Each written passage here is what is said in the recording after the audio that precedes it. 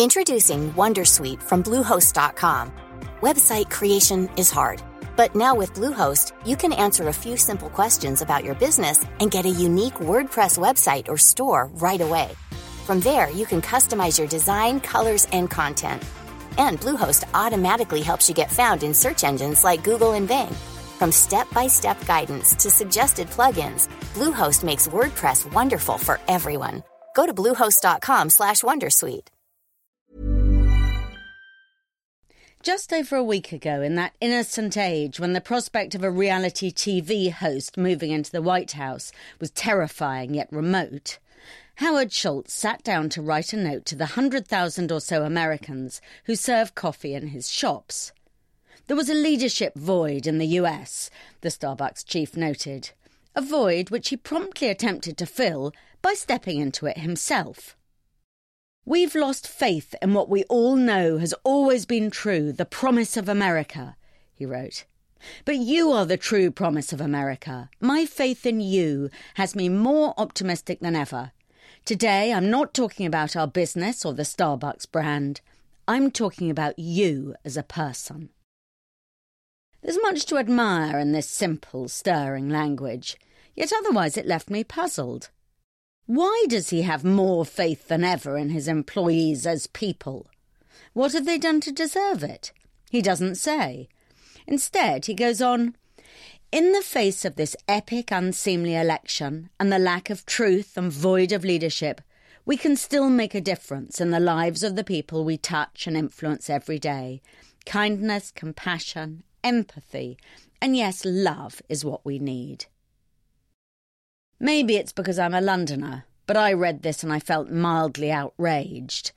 Mr. Schultz is quite right that if everyone were always kind to each other, the world would be a better place. But A, that's not going to happen.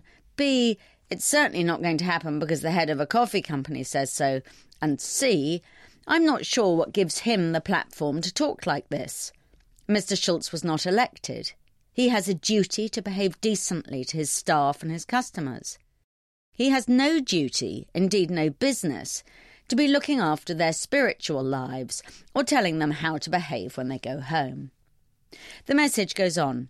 Start today by recognising the power we have to demonstrate understanding and to strip away the differences that divide us. I agree it would be lovely if we could strip away all differences. But one difference that divides Mr. Schultz from the people making his skinny cinnamon lattes is that his net worth is $2.9 billion, while some of them get about $10 an hour. That's quite a difference. And the free coffee, the tips and other benefits Starbucks staff get don't really reduce it that much. He winds up, "On this Sunday, wherever you are, whatever you're doing, know that I send you my love and respect." It isn't clear to me how he can send his love to about 100,000 people he has mostly never met and doesn't even know the names of. This is one of the differences between the deity and mortals. God can love everyone, but for a human, loving someone usually means getting to know them first. And yet this idea of empathy in corporate life is gaining a foothold. Later this week, the Empathy Global Index is published, ranking companies based on their behaviour on social networks and assorted opinion polls. There's a lot about this that doesn't quite stack up. Last year, Microsoft came top, but then proceeded to axe several thousand jobs, which doesn't strike me as all that empathetic. Equally, I'm doubtful whether you can measure empathy in a single aggregated number. Empathy is defined as the ability to understand and share other people's feelings, and so social networking sites are not the obvious place to go in search of it. More fundamentally, empathy is not necessarily good for business, or for us as individuals. There was a great piece recently in the Harvard Business Review pointing out that empathy is dangerous if there's too much of it. For a start, it's exhausting.